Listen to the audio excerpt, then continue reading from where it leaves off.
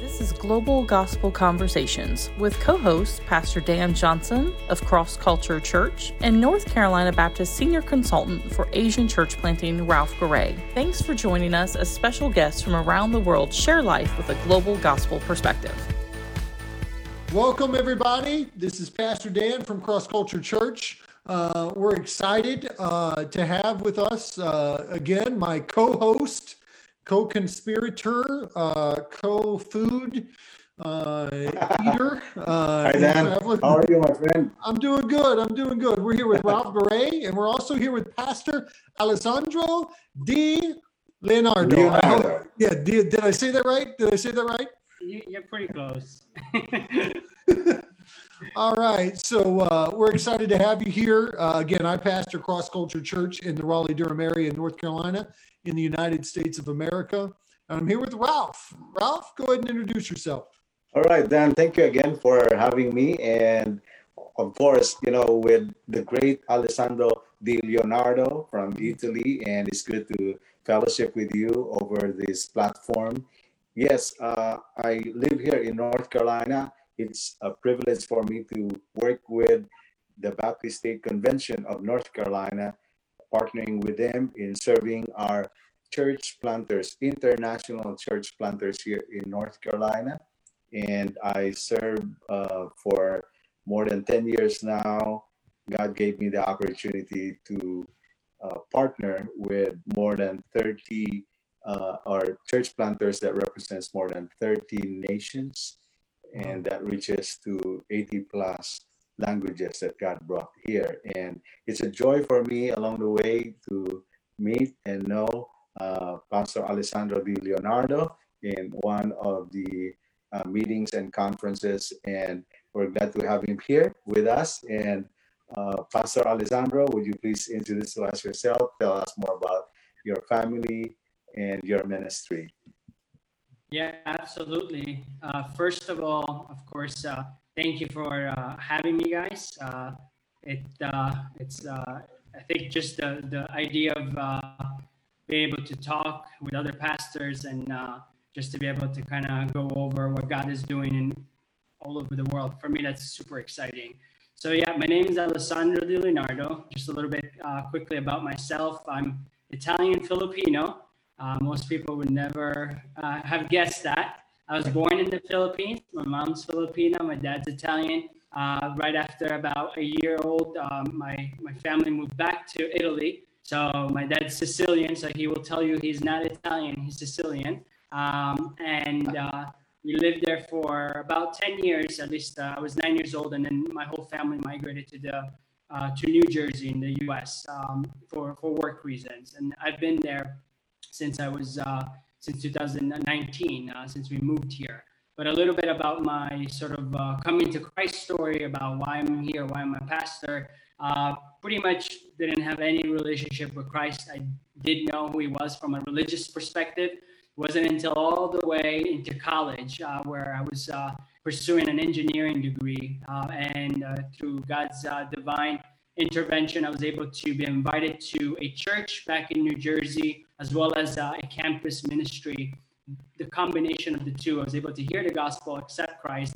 And so I finished my degree, but I really already felt the sense calling of going to full-time ministry. So I was thankful enough, though, even though I was a new Christian, the church that I was serving at, that I came to Christ in, it's called Praise Christian Church, Southern Baptist Church in New Jersey, Bayonne, New Jersey. They actually hired me. I was sort of like a pastor, but didn't have that title yet.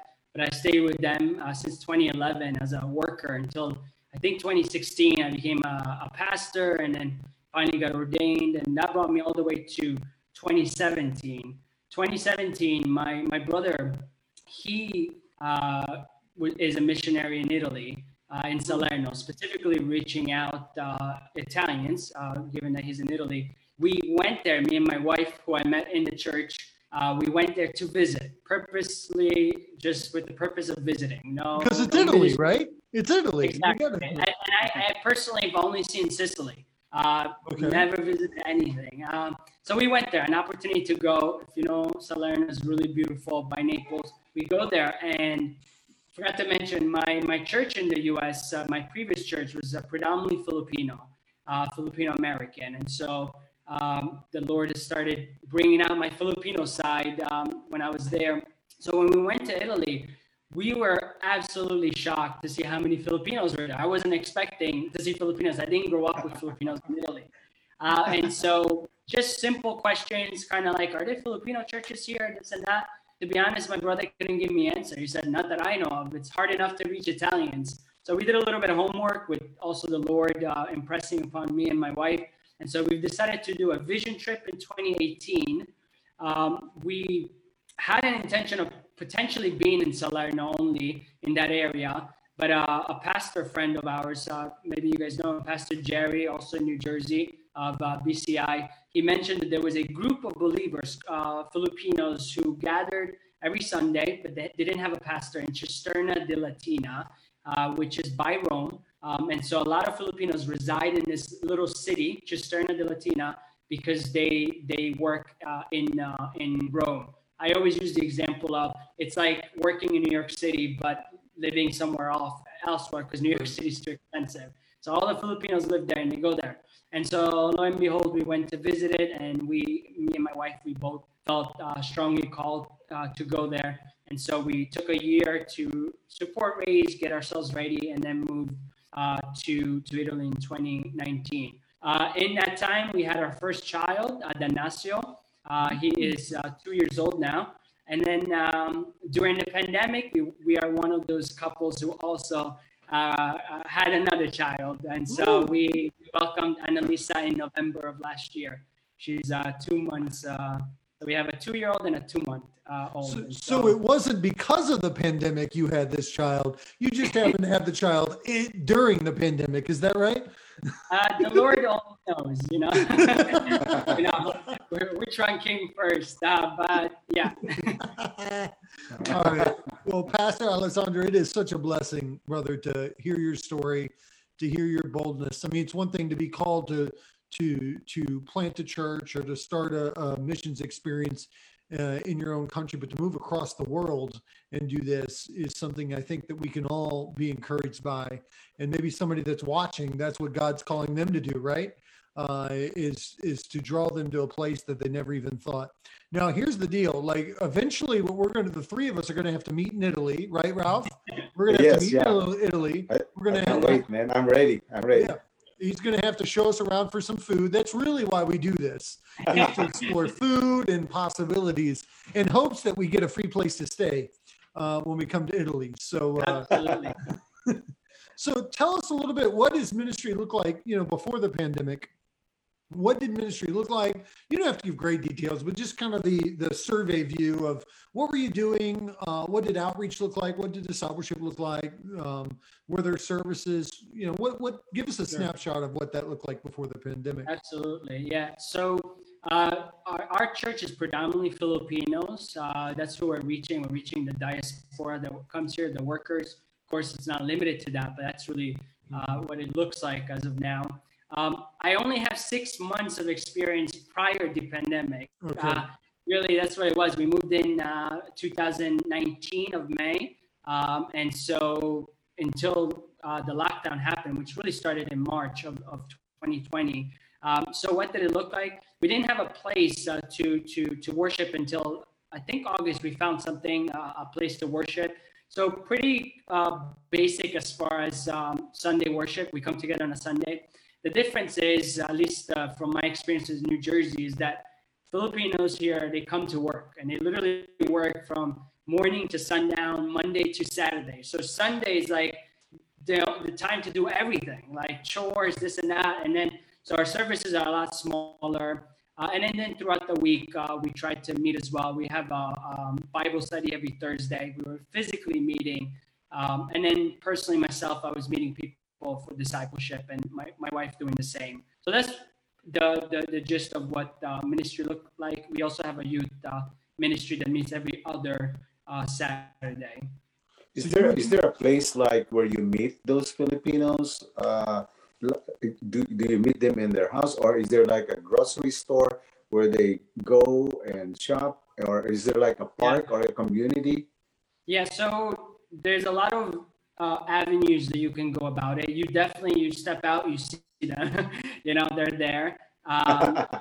They're integrated. This is, I lived in Bayonne in New Jersey, which is by Jersey City. Jersey City is so diverse. I really feel like I'm in Jersey City. It's so diverse here. It's interesting because I didn't grow up like that when I was in Italy. Here is, you see Filipinos, you see Africans, you see Hispanics. It's really interesting.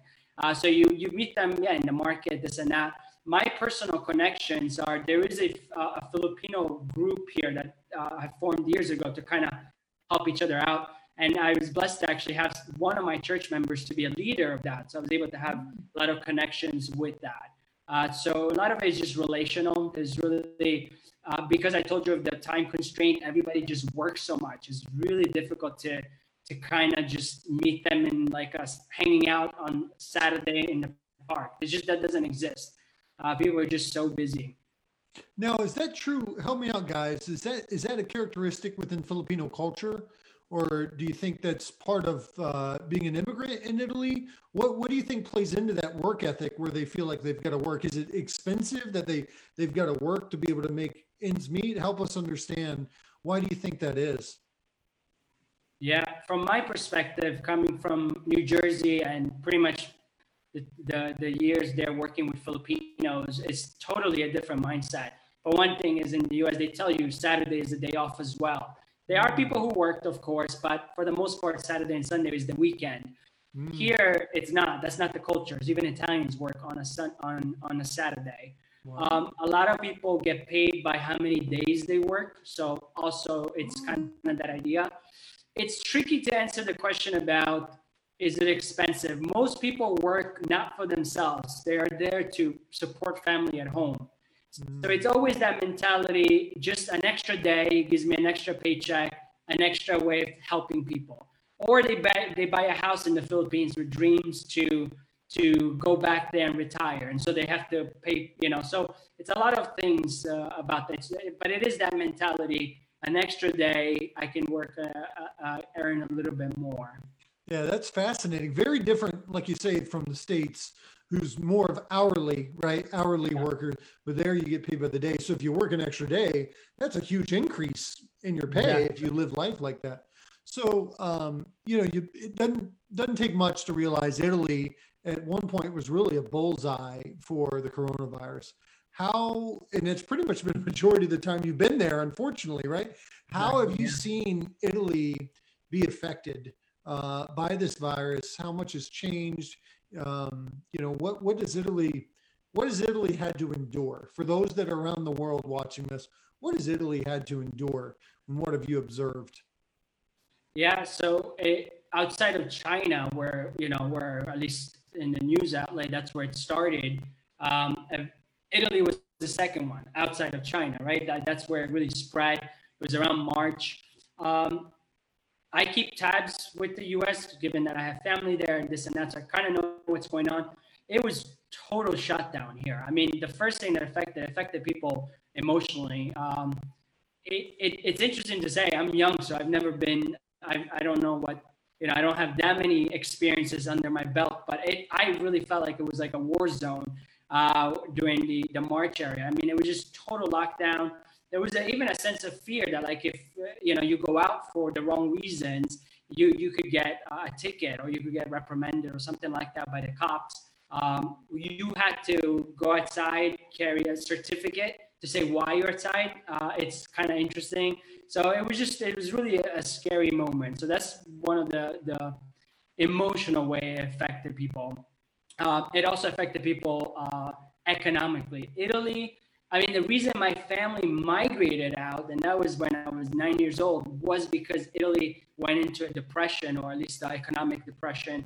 It never fully, out of all of Europe, it never fully went up. It was getting there. And then with this virus, Italy, I think majority of income comes from tourism, and having all its borders closed. I mean, to this day, everything's still closed. I mean, you could...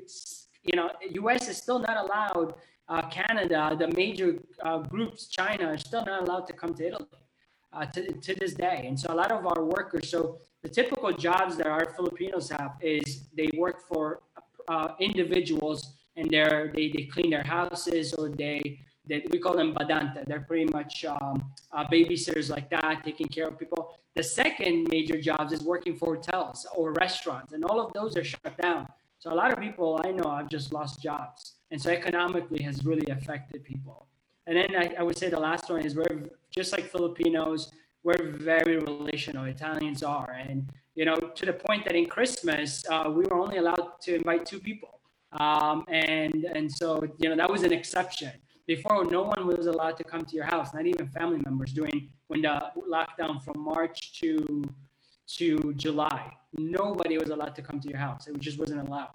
Only people who lived there. And so we didn't see faces at all. So during that time, did you, within your church, and I know the church was only 6 months old, and probably half of that time is trying to reorient yourself that now you're living in Italy, right? Yeah. So did you get resistance and pushback from people within your church saying this is overdue, this is ridiculous, we're not going to listen to this, let's continue to march forward and ignore these regulations and rules? Did you get any sort of feedback from or kickback from that? No, luckily I didn't. It's so interesting. By saying 6 months, it sounds so short, but we really bonded fairly quickly. That when the shutdown happened, people just understood. Obviously the government shut us down, but there was no pushback. People were understanding. It was really incredible. People were, at least in our congregation, people were understood that this was a serious thing, and so we didn't have any sort of setback in that area. Pastor, what do you think is the difference between Italy, the culture in Italy, and also the culture in the U.S. in terms of its response to, government's mandate as far as protocols, to protect one another, wear masks, wear gloves, or, all this. It seems like, as you describe it, people in Italy were easy to obey what the government has mandated. But it seems here, you also know in America, because as you said, you're updated.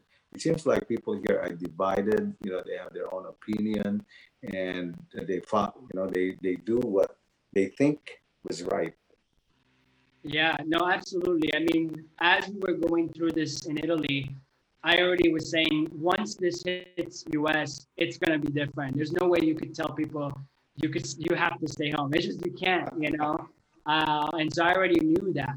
It's interesting because Italians are not necessarily, like, I'm going to follow the rules, and you saw a lot of people breaking the rules, but overall, there is sort of this idea that you better listen or else you're in trouble. So yes, you could have like sort of that oddball, as opposed to, we had very small groups of people who went against the whole idea of wearing a mask. Very small. Suppose in the U.S. there was, there's still large groups who don't want to do that.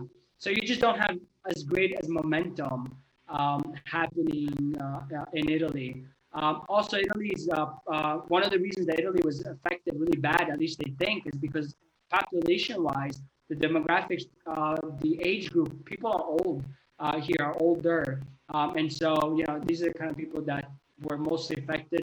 A lot of the older people died. And so they just, people seeing that, maybe they said, hey, this is something worth listening to.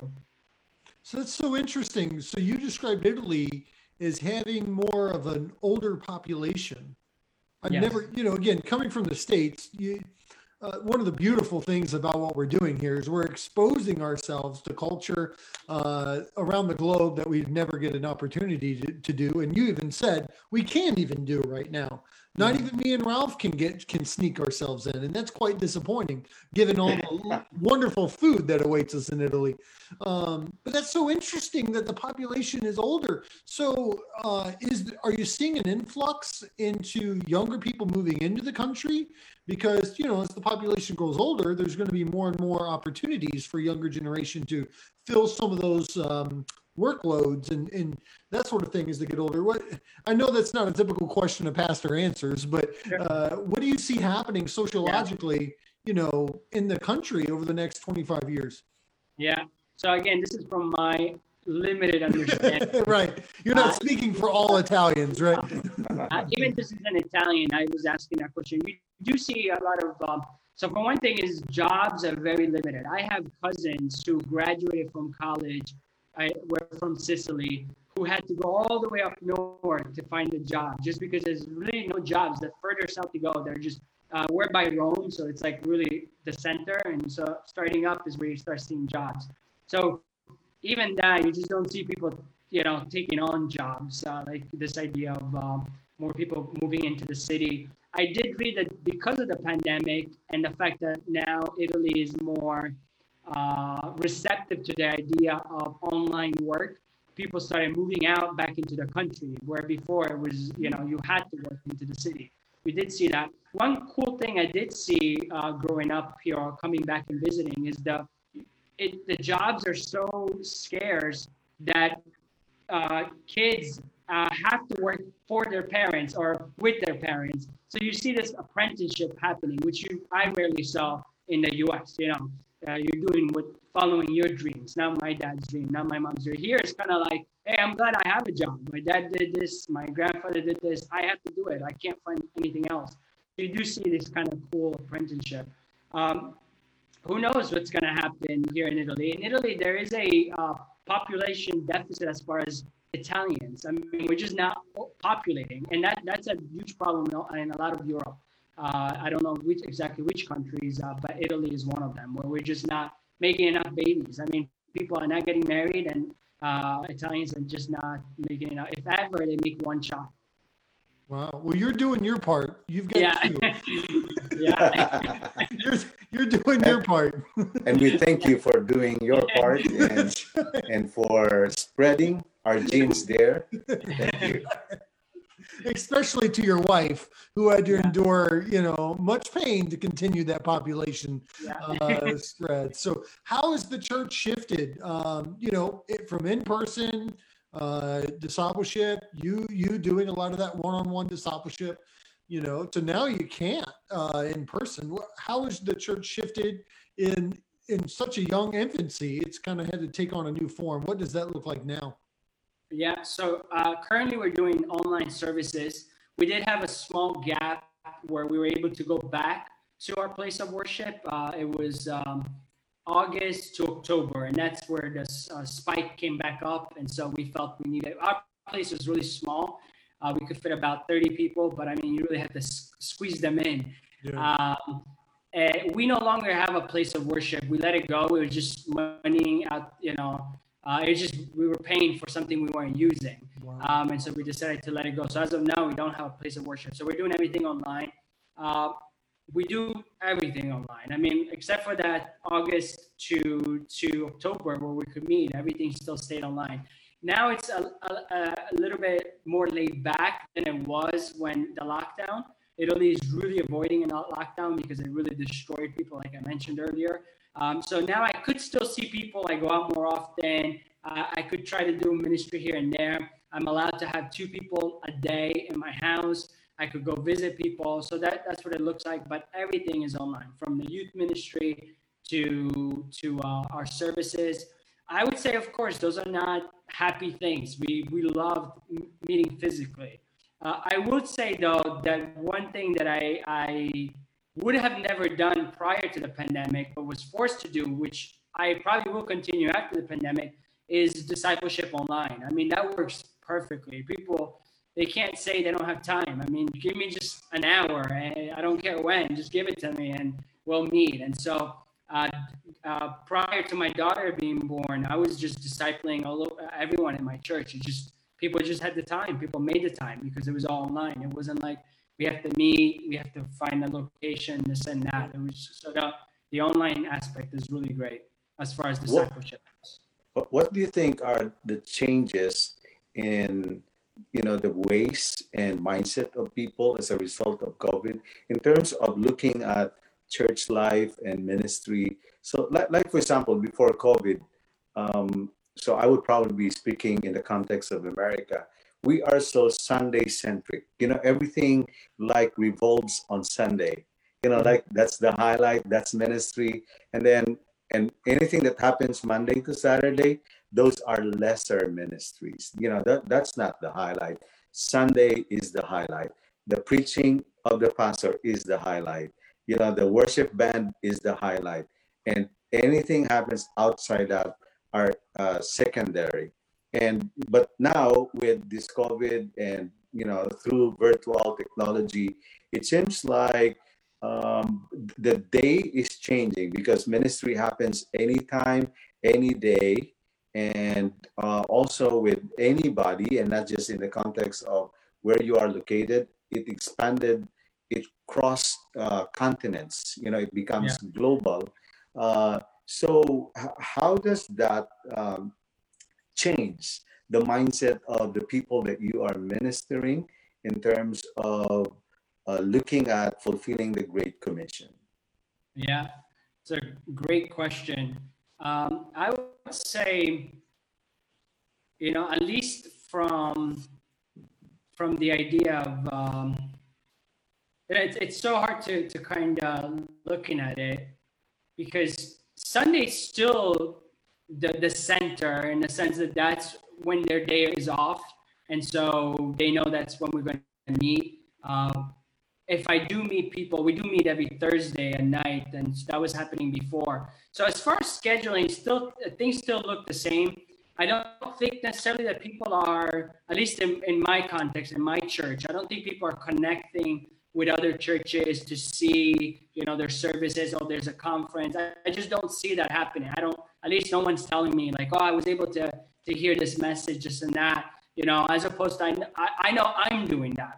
From a personal level, I'm putting my foot wherever I can, if I can, because it's just unbelievable what you could do. But I don't see my church doing that. So as far as that aspect, I don't see a change.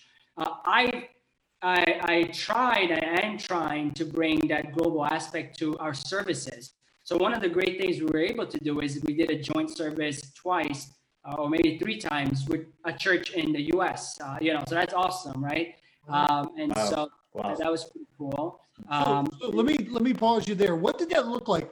So you worked with a church that's in the U.S. and you did a joint service while you're in Italy.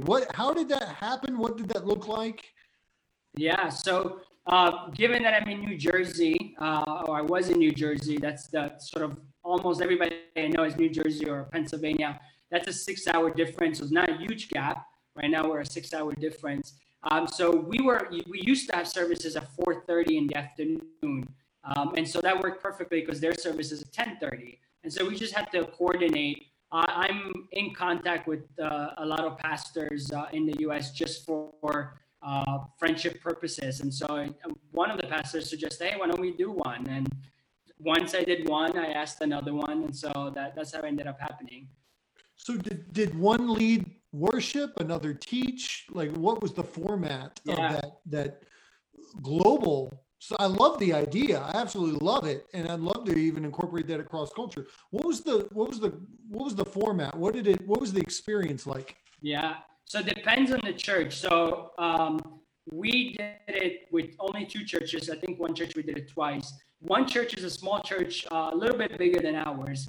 With that one, we were able to completely divide sort of roles, where I preached, he had someone give a testimony. We really went down, me and him met twice, I think, online, to be able to really say, okay, who's doing what, this and that, how can we, this is how I do my service. That was a pretty cool experience. With the bigger church, it was more kind of like, we just raised our hands, we're here. We're still part of it. They we presented a video, so they were able to see it, but it was as if we were the participants. That idea. It was just that their church is so large that a lot of their members are participant as well, and so we were just additional to that. So depending on the church, with the larger one, participant; with the other one, it was really half and half. Did you guys use Zoom? Is that how you communicated? So it was through Zoom. Yeah, and something I forgot to mention: we do our services in English. I know Italian. but I don't know Tagalog. I am trying to learn. It's just that's the Filipino language. Recently, since well, not that recently, but probably since October or September, I started doing something different where I actually preach in Italian followed by English, where I translate myself, and so doing it that way, because we do have we really are working with three languages, and unfortunately, I don't know Tagalog. So there's people who understand Tagalog better, but they know English, very little Italian. Then there's the younger people who only know Italian. They could understand English a little bit. So I was losing some of the younger people. And so I said, let me do it in Italian, followed by English. So I'm at least able to I think with that net, I'm able to grab everybody. And so that's how we're doing it. Well, it sounds like we need to be praying for God to raise up somebody that is Filipino, that knows the language, that could come alongside of you. And what an opportunity. Yeah. Yeah, amen. Ralph speaks the language somewhat well, right? Ralph, you have some experience. Grazie. Yeah. And Italy is our favorite, right? It's one of our favorite country to visit, and of course Rome, and of course many other places we haven't been there. But it's interesting. But I'm just curious, like in the context of disciple making and evangelism. So before COVID, a Sunday centric, or us, not necessarily the Sunday day, but the worship service centric church invites people to their worship service and just kind of introduce them to what their church is all about, and then they accidentally would hear the gospel if the preacher would share the gospel, or if there's a group of friends there that they would be able to get connected. Now in the context of this pandemic, being virtual, disciple making and equipping Christians that God has brought into your life, how does it look like now in terms of these Christians evangelizing and also discipling their friends? How is that? How does that look like? Yeah, no, again, another great question. So we were here for 6 months prior to the pandemic. And of course, any missionary, you come with a mindset, this is what we're going to do. So really, when the pandemic hit, it kind of became like, would this have looked like this if the pandemic didn't hit? You don't know, because I was still, at least for my part, I was still trying to figure things out before the pandemic. So how we're doing things, everything's different here, where places are smaller. So the idea of like saying, I'm going to invite 300 people, it just doesn't work like that. So a lot of it is just, hey, someone's having a birthday party, let's go there. Of course, now those things are not allowed. So a lot of it is honestly just, we focused on 2020, a lot of it was focusing within the church, which was great because we're a started up church. So we started really saying, okay, we want to make sure that every single member gets discipled. And in a way, we got to that. We had 4 people come to Christ in 2020, which is unbelievable. And it was all just through relational. Like, we were focusing on the people within the church, and then hearing the people that were kind of attending, they started to attend maybe because they had more time, and eventually through discipleship came to Christ. So we haven't done any major outreach because of the difficult of just being able to be with people. The only biggest outreach we did was before the lockdown, which it's really a year from now. A year ago was Valentine's Day. We invited all the youth. We had a big party with evangelistic message. That was great. And then in August, when kind of the lockdown disappeared, everybody was going to the beach. We had a big event, and that was also sort of like an evangelistic outreach. Apart from that, it's been, who do you know? Somebody needs help. For example, just a month ago, we knew a Filipino family who got contracted with the COVID. We got on it right away. We bought them groceries, this and that. I mean, now they know that we exist. Like, oh, the church, there's a church there, a Filipino church, and then another group as well. So it's really just trying to be the hands and feet of Christ whenever we can. I think you said something amazing. I think you said something in passing that I just want to revisit quickly here. You talked about 4 people came to Christ in 2020. Absolutely phenomenal. I mean, that is something to celebrate. That is a huge win. Obviously, you may even have planted and watered, but it was ultimately God who brought that increase. But we celebrate that. But you mentioned that it happened through discipleship, that you were meeting with them already and engaging with them. It wasn't like they heard this sermon and all of a sudden they came up, Pastor Alessandro, you're an amazing teacher. We want to come to faith, right? You were already trying to disciple them. And in that discipleship, they came to faith. So even before they came to faith, you were discipling them, which I've always said is a huge deal, because the prosperity gospel is discipling people even before they come to faith, because you already have this understanding that God's going to meet your every need and give you all these amazing things. So just share with us, that strategy of discipling. And sometimes I'm sure you're discipling people, you don't know where they are until you get into a discipleship relationship. What did that look like? Where did that come about? I see that as something, Ralph, that can also be adapted here in the States. Yeah, absolutely. I'm a firm believer that discipleship is teaching. And I guess if you're being theological about it, like at what point do you become a disciple? The moment that you accept Christ. We're doing the action of discipling, whether that person is a believer or not. And so we're making disciples. But of course, until that person accepts Christ, then they're an actual disciple of Christ. But so we're doing the action of discipleship. So yeah, I encourage people to disciple people prior to their, that's really discipleship it's our strategic evangelism action. And all of them came to Christ through discipleship. Nobody came to Christ through a message during a Sunday service. All of them through there. I don't assign people who disciples who. I encourage people, but certainly it's beautiful to see this idea that if I know you're not a believer, I'm going to just teach you what I know, not just necessarily gospel sharing, but the life of a Christian, because all of that ties in, and eventually the person realizes, this is what it means to be a follower of Christ. A lot of people, I mean, one lady specifically who was attending our church, I just never had the chance to really sit down with her, and she just was always attending the church. And it came to the point that we were going to baptize people because the lockdown was over. And so I said, of course, I'm not going to baptize you until I sit down with you, this and that. And I wasn't planning to, I spent about 3 hours with her explaining the gospel, and she accepted Christ that day because she clearly did not know the gospel, clearly. But afterwards, she knew it. And then the next day I messaged her, threw a couple of questions just to make sure she got it, and she did. And so it was pretty awesome. So that's just like one of the stories. Because in an effort to get more, chinks on our armor or numbers, especially doing what you're doing, to be able to report back to maybe some givers and all that for your ministry, it looks good to produce numbers, right? And say, look at all these people that are coming to faith. But if it's not genuine, right? If they don't have an understanding, he says, no man builds something and doesn't count the cost and understand what it's going to take. That's what we should all do before we come and follow after Jesus. Do you use a curriculum, or is it really person by person based?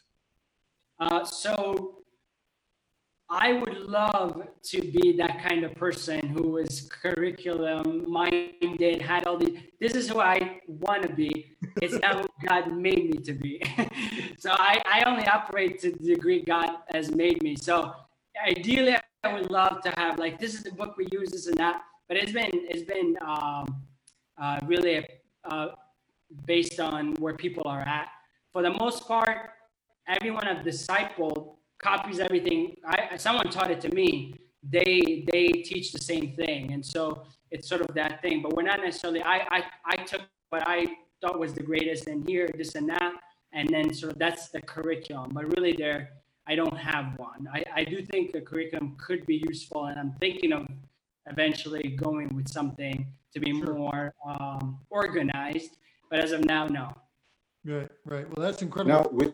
Now, that's very interesting. Like, for example, we've heard a lot of gospel presentation, Evangel Cube, Four Spiritual Laws, The Bridge, Three Circles, all that. Have you used those two in terms of, just equipping them, but, in their context, they can use anything that works as they sense what the Holy Spirit wants them, to speak at that time. Are those also tools that you have used before, or? Yes. So where the school I went to in Stevens Institute of Technology in New Jersey, my mentor, there wasn't a navigators group. I don't know if you guys are familiar with the navigators. Yes. They're all about discipleship. I think maybe that's why that's kind of hardwired into me. It wasn't a navigators group, but that's he was trained with the navigators.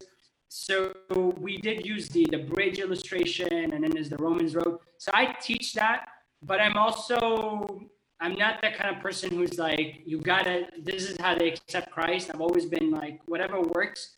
Jesus used so many different ideas and ways of doing things. So I definitely introduce that to some people. This is the one I want to use this. I feel comfortable. I introduce everything I've been introduced to, unless I really think it's bad.